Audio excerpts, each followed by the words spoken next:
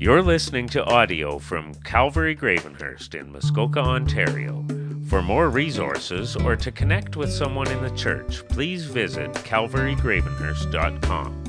This week's sermon is taught by lead pastor Benjamin Emery.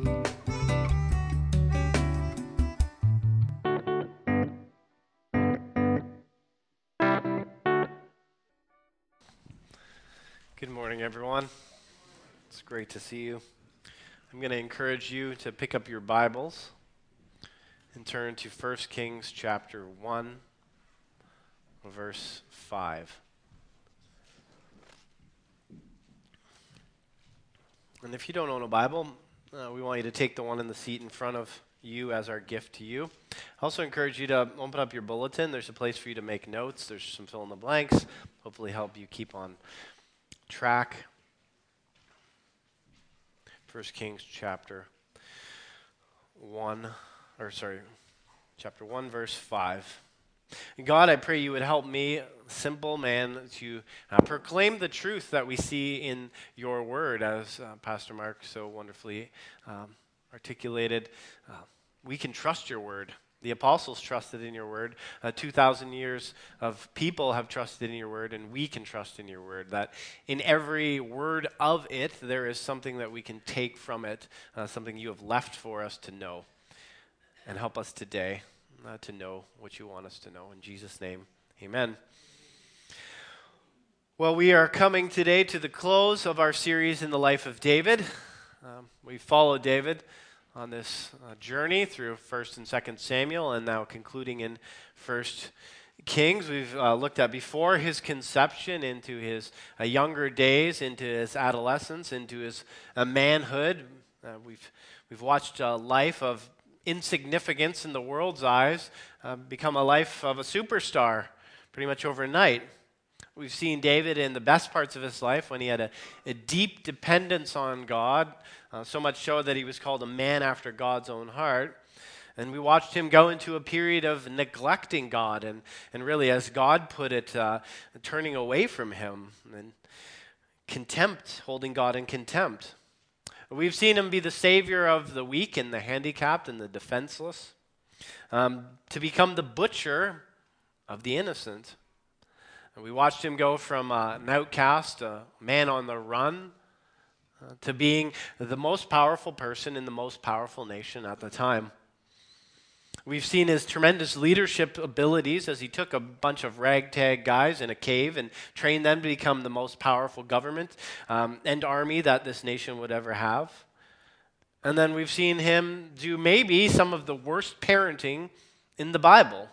It's really a great image of a guy who was like us in every way. From a strong man with great speed and agility, till last week when we saw him at the end of his life, an old man of 70 years old who was condemned to his bed. Not that every 70-year-old is old. But we're not quite finished yet. I believe there's some very practical lessons that we can take from this, the text we're going to look at today, to apply to our lives. Some preparations that David could have taken that he didn't take that would have really helped his family to thrive after he was gone.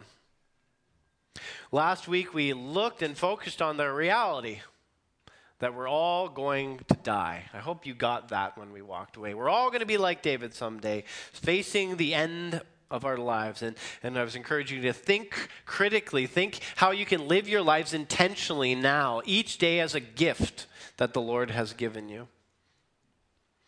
But I also want to look at today is how we can leave our affairs, how we can leave our life so that our family, when we're gone, will have the least amount of burden on them. Because I can promise you, they're going to be burdened when you die. Your death will most likely be a shock.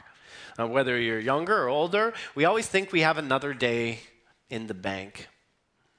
I've done 23 funerals over the last 7 years here at Calvary for people at Calvary. And I can tell you that most of those people were devastated. Even if the relationship wasn't that great, most of the family were devastated. And most of them were surprised. They always thought they had more time.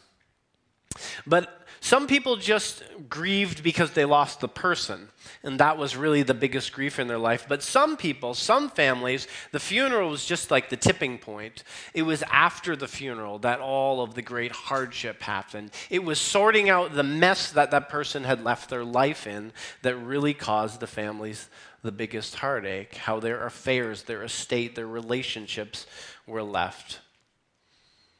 And so I want to encourage you today, while you're alive, to think about these things. We're going to have some resources also for you on the website when the weekly letter goes out, some checklists and some helpers. We've also got somebody coming in to talk to the seniors this month from Fellowship, our denomination, who specializes in this area. So I've got some preparations we can take. Preparation number 1, it's in your bulletin. Make sure your will and your wishes are clear and communicated in advance. Let's go to our text, 1 Kings chapter 1, verse 5. Adoniah, the son of Haggith, kept exalting himself, saying, I will be king. He prepared chariots and cavalry and 50 men to run ahead of him. But his father had never once infuriated him by asking, why did you do that? In addition, he was quite handsome and was born after Absalom. So if you remember in our last scene at the start of this chapter that we looked at, he's an old man. He's laying in his bed. He can't really move around. He's bedridden. And then it picks up after that point.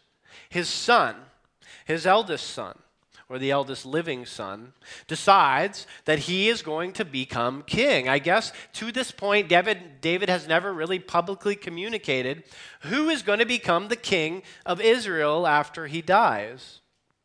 David is at the end of his life. He spends most of his time in bed. He's not really able to move around on his own. And if you remember last week, we looked at some of the prayer, his last prayer that we find in 1 Chronicles chapter 28 and 29. I encourage you to read that later on your own. I made the mistake of saying to you this took place before 1 Kings chapter 1. It was actually right after, like within a day or so after this point that we're reading right now. And scholars think David died within a month or so of this point that we're reading. So David had many sons, way too many wives. We talked about that some time back. One wife is good enough for any man, and that's all he can handle. But he had 19 sons that we know of, and many daughters. Now his first son was Amnon, which we saw died at the hands of Absalom, tragically because of both their choice, but David's lack of parenting. The second son of David was Daniel, a guy we only see mentioned a couple times, a guy we don't really know what happened to him. Scholars think he died, and that's why he didn't become the king. Third in the line was Absalom, who also died at the hands of Joab, another tragedy in the life of David. And fourth is this man, Adoniah, who is naturally the one who we would assume would to take the kingdom, because it's usually the oldest living son would become the heir and take over the kingdom. And so it appears that up until this time, David had never really told him, hey, you're not going to be the man. I've got somebody else down the line. There's nothing we can see that he publicly professed it. But yet we find down later in this chapter, I encourage you to read it on your own, that David had already promised Bathsheba that her son Solomon was going to become king. And so David had made some promises that he had not told the rest of the family, and it seems like he waited and he waited until he was essentially on death's doorstep. But his son, Adoniah, decided that he was going to take matters into his own hand. He was going around telling people, I'm actually going to become king. Just so you know, I know David's, my dad, he's bedridden and he's not really of any use, but I'm going to be the king. I'm going to be the man. So we might as well start treating me like that now. And it seems like David had never really corrected him. He heard about it, the text says. He knew this was happening, but he never corrected his son. A problem we see constantly through David's life. Maybe David was afraid of hurting his son's feelings. Maybe he was worried that if he told his son he wasn't going to be king, his son would hate him, and that would be another damaged relationship. Don't know. It's a very real worry for us, isn't it, parents? That we're going to say something, we're going to discipline our kids, and our kids are going to turn away from us, and they're going to not like us anymore. They're not going to talk to us anymore. Am I the only one who would say that's a real worry in our hearts? Sometimes that our relationship is going to be damaged with our children. I know it's a struggle for some parents. And depending on the sort of upbringing you had, often we sort of swing hard the other way. You've heard me reference the pendulum effect. We often, if say we were raised in a disciplinary home or where maybe we got spanked or we got disciplined a little harder than we liked, we might, when we come to parenting, swing really hard the other way and be all about the relational. And if we didn't have a good relationship, if we didn't really know we were loved and it was all discipline, we can be like, it's all about the relationship. I got to keep a good relationship with my child, and therefore I'm not going to discipline them when they need to be disciplined. Sometimes if we grow up in a real relational home and it was all about how much we love you and how precious you are, but there was never any discipline, and maybe you got out of control in your life and you've come back and you're like, whoa, I really needed some discipline. And God says it's good. You might swing hard the other way and become very disciplinary. But as we've seen so much in Scripture, when we find ourselves on the extremes, it's often the middle that is the way. The Christian life is a very balanced life. And so in our parenting, Scripture points to both. David didn't do either. Proverbs 19, verse 18 says, "Discipline your son while there is hope, and do not desire his death." That's indicating that you have a period of time when you can discipline that child, and if you don't, it might lead to their death. Very true in a third world country, and now it might lead to problems with the law, addictions, bankruptcy, so on and so forth. But it doesn't just say discipline them in the Scriptures, because then Paul encourages us in Ephesians chapter 6, verse 4. He says, "Fathers, do not provoke your children to anger, but bring them up in the discipline and the instruction of the Lord." Parents, don't be so harsh and critical on your children that they just end up hating you and hating God and thinking God is a critical father who's always riding their tail about every little thing that they do. Discipline your children like God disciplines us. And God loves us, and therefore, because He loves us, He disciplines us. It's both, parents. We need to have a relationship with our children. They need to know they're deeply loved, but they also need to know that if they get out of line, if they cross past the lines we're telling them, there will be a reaction. There will be a discipline. And we're teaching them how to love God and follow God, because God draws lines in the sand. He says, I love you, I care for you, these lines are for your welfare and for my glory, don't cross them. And if you do, I'm going to discipline you and bring you back in line. Now, David's problem was he did neither. He didn't have a good relationship with his kids. He seemed to focus on the kingdom, and he didn't discipline his kids when they needed it.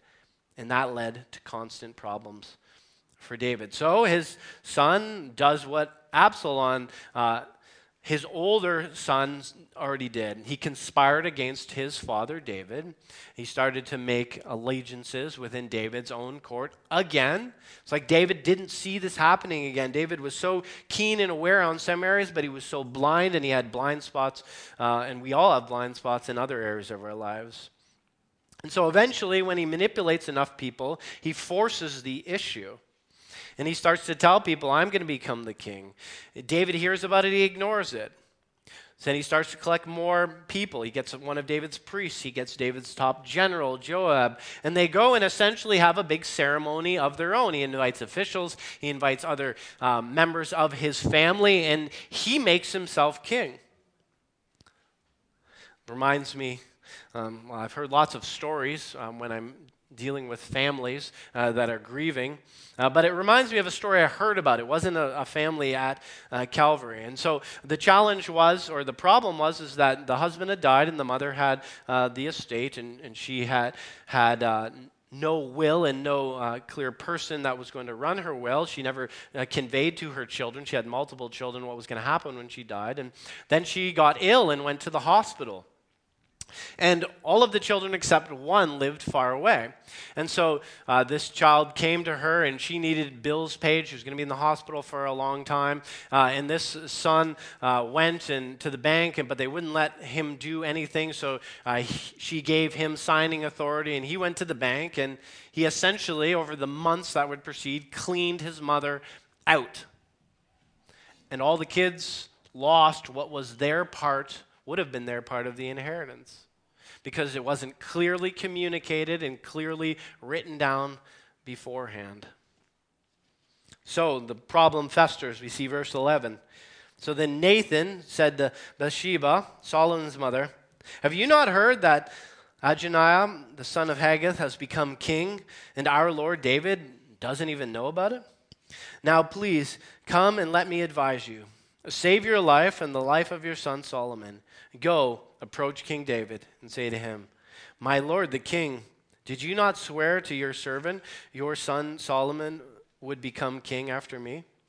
And is he not the one to sit on your throne? So why has Adoniah become king? At that moment, while you are still there speaking to the king, I'll come in after you and I'll confirm your words.'" And they go on to make this ruse. And they do it. And they essentially do what the other son has done. They deceive David. David is a guy who's asleep at the wheel. He's supposed to have his hands on the wheel, but everyone is manipulating him because he doesn't see in advance. He doesn't take steps in advance. And if you don't make it clear to your family, and I'm not just talking about people in their senior years, I'm talking about anyone who has somebody, if you have a spouse or if you have children, you can be in your young years. If you don't make it clear to them what's going to happen when you die, they might fight over it. It very well, most likely, will lead to fighting. I remember this other family that I was dealing with that I was friends with back in Kitchener. And the man, he was about 10 years older than me, and his mother had lived with him in her senior years, but she had a cottage. But nobody knew what the will was. And he remembers telling me that everyone just sort of, all of the children, I don't know how many there was, they just sort of assumed that they were getting the cottage when the mother died. And so she died, and the will opened up, and he got the cottage. But it resulted, because it had never been talked about before, in them turning against him and coming after him. Just a big mess with all sorts of factions within the family. So David didn't make it clear. You've got to make it clear. Because now he's got divisions within the family, conspiring against him, manipulating him. And so Bathsheba goes to David, and as she's pouring out her soul and putting on a big act, Nathan walks in and acts surprised. And, "Oh, did you hear this is happening?" "Oh, I didn't know you're here, Bathsheba." And they manipulate the king, and so the king says, "Get me up," and they get him up, and they go and they get the priest, and they anoint Solomon as king right there and then, and then they blow the horns throughout the city, and then they put him on the king's donkey and take him throughout the city streets of Jerusalem, proclaiming Solomon as the new king. So we've got two factions in the family who think they're going to be king, two sides. And while this is going on in Jerusalem, they're having a party. Adoniah is having a party, celebrating with his friends and with the officials. And they hear about what's happened, and so they scatter, and they turn on him. And he goes to his brother Solomon, and he says, "Oh, please have mercy on me." And for a while, he gets mercy. But then when David is dead, within a few months, that faction gets taken out by Solomon's side. Adoniah gets taken out. Joab gets taken out, and we can assume a lot of other people get taken out. And I'm not sure if it was laziness or if it was selfishness or just fear on David's part, but his lack of planning and very clear communication will cost his family dearly. And another tragedy, like think about the sons and the daughters of David. What destruction that this man's lack of awareness caused in his family's life. You remember Prince, the recording artist? Some of you probably had his poster up on your wall in your teenage years. Prince, he left $300 million. Dustin just said he did. He had $300 million left when he died a couple of years ago in his estate. And from reading about it, lots of the family thought they were getting it, but he had no will whatsoever. And so people were fighting over his 300 million, and they're still fighting about it 3 years later. Let that not be you. Prepare now. If you have a spouse, if you have children, if you have dependents, it doesn't matter if you're 25, take the time now. Settle your affairs. You might think you have a long life ahead of you. Hezekiah did in 2 Kings chapter 20, verse 1. It says this, in the days of Hezekiah, in those days Hezekiah became terminally ill. The prophet Isaiah, son of Amos, came to him and said, this is what the Lord says, set your house in order, for you are about to die and you will not recover. Hezekiah is only 39 years old at this point. As a young man, even in those days, he probably thought he had oodles of time. But God comes to him and says, get your house in order because you're going to die. And now he goes to God and he says, remember all the things that I did for you in the past, God? And God says, okay, yeah, I remember. You want more time? I'll give you more time. He gives him 15 more years. But he still dies at 55. We never know how long we have, but we have today. David didn't get his house in order. Causes great confusion and bitterness and family turmoil. And when you die, you want to know that your family is just going to have to grieve the loss of you, that your estate and everything else will go as smoothly as it possibly can when it comes to your responsibilities. Because I can promise you this, your family is going to be grieved. There is going to be a weight on their shoulders when you die. It's going to be a surprise. That's just inevitable. They're going to have to deal with that weight. But you don't want to put more weight on their shoulders because you just didn't get around to it. Maybe you fear your death, but hopefully you don't fear it now that we talked about just how great it's going to be after that. I doubt that many of your families are going to get together and have a parade and sing, ding dong, the witch is dead, witch old witch, the wicked witch. I doubt it's going to be like that. They're going to grieve. They're going to be lost. And I'm not saying go ahead and spend everything you have now so that they don't have to divide anything up, because Proverbs 13:22 says, a good man leaves an inheritance to his children's children.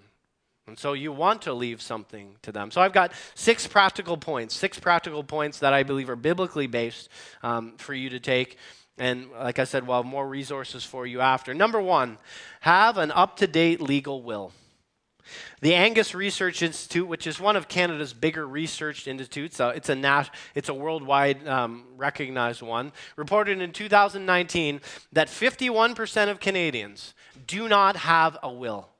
51% of Canadians do not have a will. And out of those 49%, 35 of them have an up-to-date will, meaning their life is so far advanced now that the old one they have really doesn't speak to the situation they're in. That should catch your attention, and that's most likely some of you.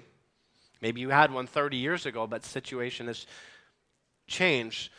But isn't it great to know that God has a will of sorts? Now, when I say a will of sorts, I don't mean it's a will saying when God dies, what everyone's going to get. But God has books that say who will inherit his kingdom. Did you know that? Revelation 20, verse 15 talks about who won't inherit it. It says, and if anyone whose name is not found written in the book of life, that's one of his books, was thrown into the lake of fire. Anyone who has not, through faith in Jesus, committed themselves to him and received his forgiveness for their sins, cannot enter heaven, because heaven is a place where sin cannot enter. It's like you can't get through it unless you have been cleansed of your sin, and you get that by putting your faith in Jesus Christ. Anyone who has told God, I don't need you, I'll run my own life, they're not in the will. But he has other books we read about. Malachi chapter 3, verse 16 to 18 says, and those who feared the Lord talked with each other, and the Lord listened and heard. And a scroll of remembrance was written in his presence concerning those who feared the Lord and honored his name.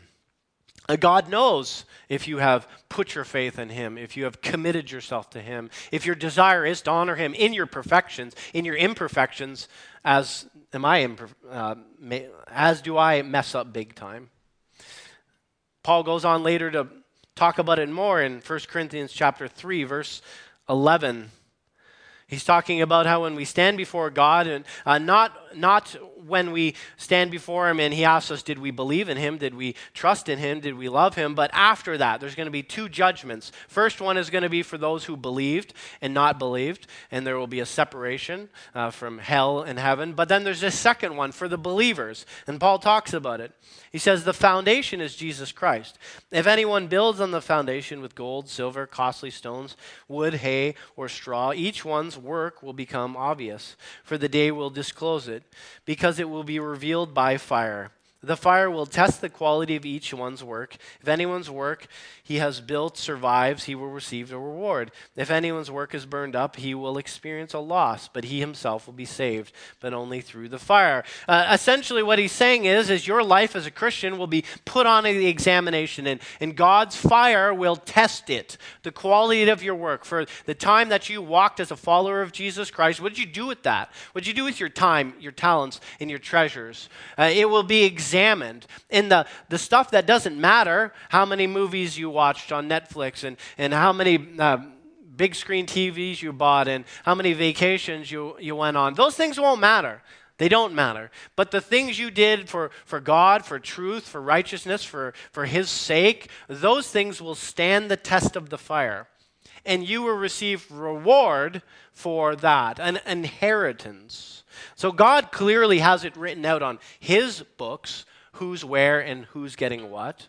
And so you should have it clearly written out for your family. Number 2, ask yourself, will this hurt them or help them? Will it hinder them or help them? There's a great movie. It's called The Gift. It was made after a book. It's a really nice movie if you want to sit down and watch a family movie. And the theme of the movie is that this guy, this gazillionaire, he's really rich. He's dying, and he realizes that his children are scumbags, and he doesn't want to leave the bulk of his estate to them because they're not worthy of it, because they'll just waste it on themselves because they're selfish. But he sees in his grandson a glimmer of hope. And so he leaves this video messages with his lawyer that his grandson is to watch. And that if his grandson actually changes from being selfish like the rest of the family into a person worthy of receiving the bulk of his inheritance, then he'll get it. In the end, it does. It's a beautiful story of a person, and I always get teary because it reminds me of me. Not that I got billions of dollars, but that he was rotten like I was, and that God changed our hearts. But you want to ask yourself a question. Is this going to make them more of what they already are? That's what somebody told me once. I can't remember who, but it stuck in my mind. Money will just make you more of what you already are. And so if you're leaving a bulk of your estate to somebody who's selfish, somebody who hates God, it's going to make them more selfish. And they're going to use it for the things that God hates. But if you're leaving it to a generous person, they're going to become more generous with it. Money just makes you more of what you already are. Something to ask yourself, which rolls into the third point. Would God approve of this decision? Would he approve? If he was standing there, he'd say, yeah, that's a good, I think that person should get 20% of what I've given you. Because if you read Matthew 25, 14 to 30, God talks about the stewards. It's the parable of the talents. And he talks about how there's 3 people, and he gave each one a certain amount while they're on earth, and when he comes back, he will hold them accountable for what he's given them. And 2 of them used it well, and he gave them more, but the one wasted it, and he took it away, and he gave it to the other. It's the parable of the talents. It's a picture that we are stewards, and God has given you a certain amount of time, a certain amount of treasures, and a certain amount of gifts, and he expects you to use them for good. And so you should ask yourself, as your final act of stewarding what God has given you, would God approve of where I'm going to allot this money? As Jesus so eloquently says in Matthew 7, verse 6, don't give what is holy to dogs or toss your pearls before pigs, for they will trample them under their feet, turn and tear you to pieces. Which leads into point number 4. Think about blessing them while they're still alive. There's nothing wrong with allowing people to enjoy what God has given you, and you are planning to give to them while they're alive, because you get to see it. And you know what's great about God is he gives us part of our inheritance while we're still on earth. He doesn't just say, okay, now you follow me. It's all going to happen when you get to heaven. 2 Corinthians 1, verse 22. But he has put his seal on us and given us the Spirit in our hearts as a down payment. He said, as a down payment to everything we're going to receive. Romans 8:23. Not only that, but we ourselves who have the Spirit as our first fruits, we also groan within ourselves, eagerly awaiting for adoption and the redemption of our bodies. God says in heaven you're going to get so many awesome things, and he's going to list them. He lists them for us, a lot of them in the scriptures. But he says now, as a down payment of everything, you're not one of mine. I'm going to give you my Spirit. And my Spirit, the third person in the Trinity, is going to live inside of you. And if you allow him, me, start to change you, and out of you is going to produce good fruits, and good things are going to start to happen. That's a down payment. God's allowing us to enjoy just a glimmer of what we're going to enjoy in heaven. And so you should consider that for those that you love. Number 5, consider giving to continue God's work. Consider giving to continue God's work when you die. And David goes on to do this in 1 Chronicles chapter 29, verse 1. I'll just read a little bit of it. It says, then King David, so this is just right after this event has happened, they get him up out of bed, they get him dressed, he goes out in front and he allots his money, and it says, my son Solomon, God has chosen him alone. He is young and inexperienced. The task is great at building the temple of God. So the best of my ability I have made provision for the house of my God. Gold for gold articles, silver for silver, bronze for bronze, iron for iron, wood for wood, and onyx stones for mounting, stones of precious colors, all kinds of precious stones in great quantity of marble. Moreover, because I delight in the house of God, I now give my personal treasures of gold and silver for the house of my God, over and above what I provided for the holy house. God allots a portion of his estate to carry on the work of God after he dies. And that's something you might want to consider doing, is whatever the Lord moves you to, allotting a certain amount of it to wherever he has his work on the earth. Last point. You need to inform your family before you die. Inform your family of what you plan to do and what your wishes are before you die. It's great that God doesn't hide what's going to happen after we die, isn't it? That he gives us a picture into heaven and just how great it's going to be. He says, I'm going to prepare a place for you. And in that place, there's many rooms and many mansions. I'm going to make a place just for you. And you're going to walk on streets of gold, and you're going to get a new body, a body that isn't going to waste away. And in it, you're going to have better relationships in heaven than you've ever had on earth. There's going to be no more pain and suffering. And you're going to get me most of all, God says. You're going to have a purpose. He gives us great hope for the future. He makes it clear, and so too, why shouldn't we? 1 Peter chapter 1, verse 3-5. Blessed be the God, our Father, and of our Lord Jesus Christ. Because of his great mercy, he has given us a new birth into the living hope through the resurrection of Jesus Christ from the dead, and into an inheritance that is imperishable, undefiled, unfading, kept in heaven for you. And I don't have time to get into what all those things are, but I encourage you to Google everything the Bible says we'll get in heaven and just see how great it is going to be. So what's another preparation that we need to take that David doesn't take? Don't leave your family to deal with your unfinished business. And just quickly, because I know we need to conclude, David leaves for himself in 1 Kings chapter 2, verses 5-19. He leaves for his family business, messy business for them to take care of. He doesn't deal with all his business on the earth, so he says, Solomon, just so you know, I want you to take out some people because they ticked me off. It's like a scene out of the Godfather movie. It's nasty. It's brutal. It's like, this is how you want to go out, David? You want to whack out a few people because you've got some problems with it that you weren't man enough to take care of when you were alive? And because he does that, I think it encourages Solomon to go on and take out his other brother. Don't do that. Don't do that. Deal with your business now. Deal with your unfinished business. Deal with the things you've got wrong in your life, the problems with relationships. Deal with them now. Don't wait 20 years. Today, Jesus says in Matthew 5:23, if you're offering your gift on the altar, and there you remember that your brother and sister has something against you, then he goes on to say, leave it, go to that person and make it right. It reminds me of a story of a family that died, and that person had a business, and after the business got dissolved, but the family didn't know that this person had unresolved issues with other people that were involved in the business. And so they came after the family, stayed in court, and it again got tied up in the courts for a long time. Deal with your business now. As we close this series on the life of David, we've really taken a deep dive into his life. The most celebrated guy, I think, outside of Jesus in the Bible. And as we've come to the end of this, I named it King David, a man like us in every way for a reason. Because I hope you've seen he really is like us. He wasn't beyond us. He had great faith, and through his great faith, God did great things through him. But he is also a big-time mess up, like you and I. He had the ability to mess up hugely. He was like us in every way. And the Bible doesn't say, look on to David, the author and the finisher of your faith. He says, look on to Jesus. Jesus is the one that is, I've heard him called the 200% man.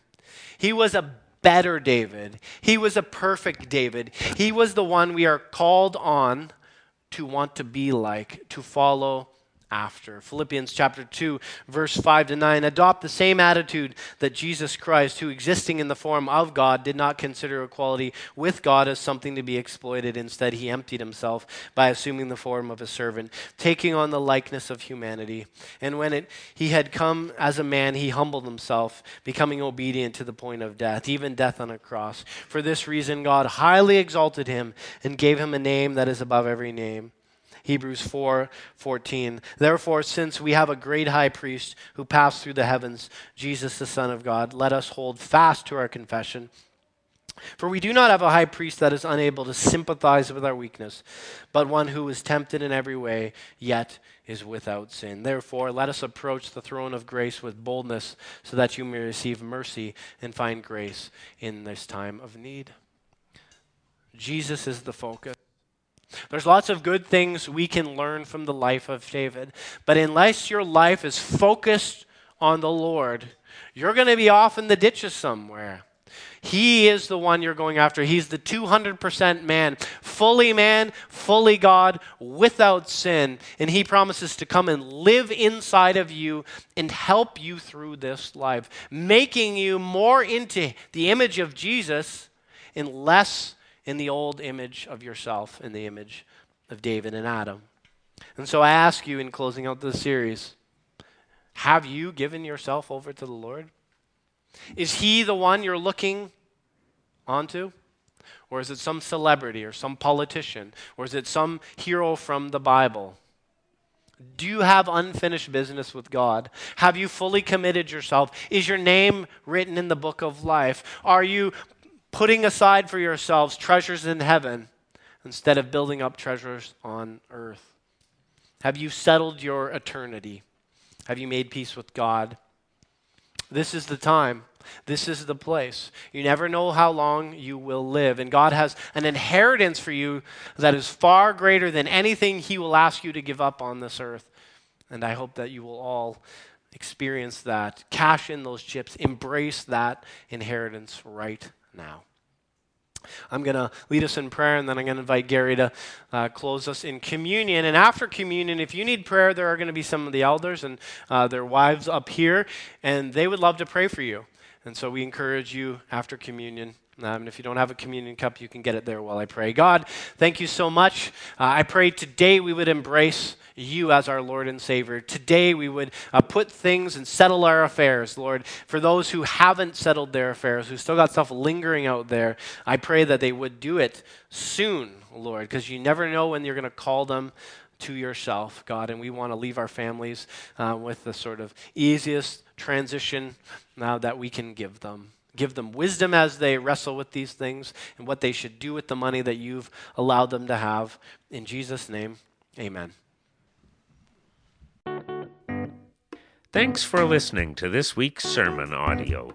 For more resources or to connect with us, visit calvarygravenhurst.com.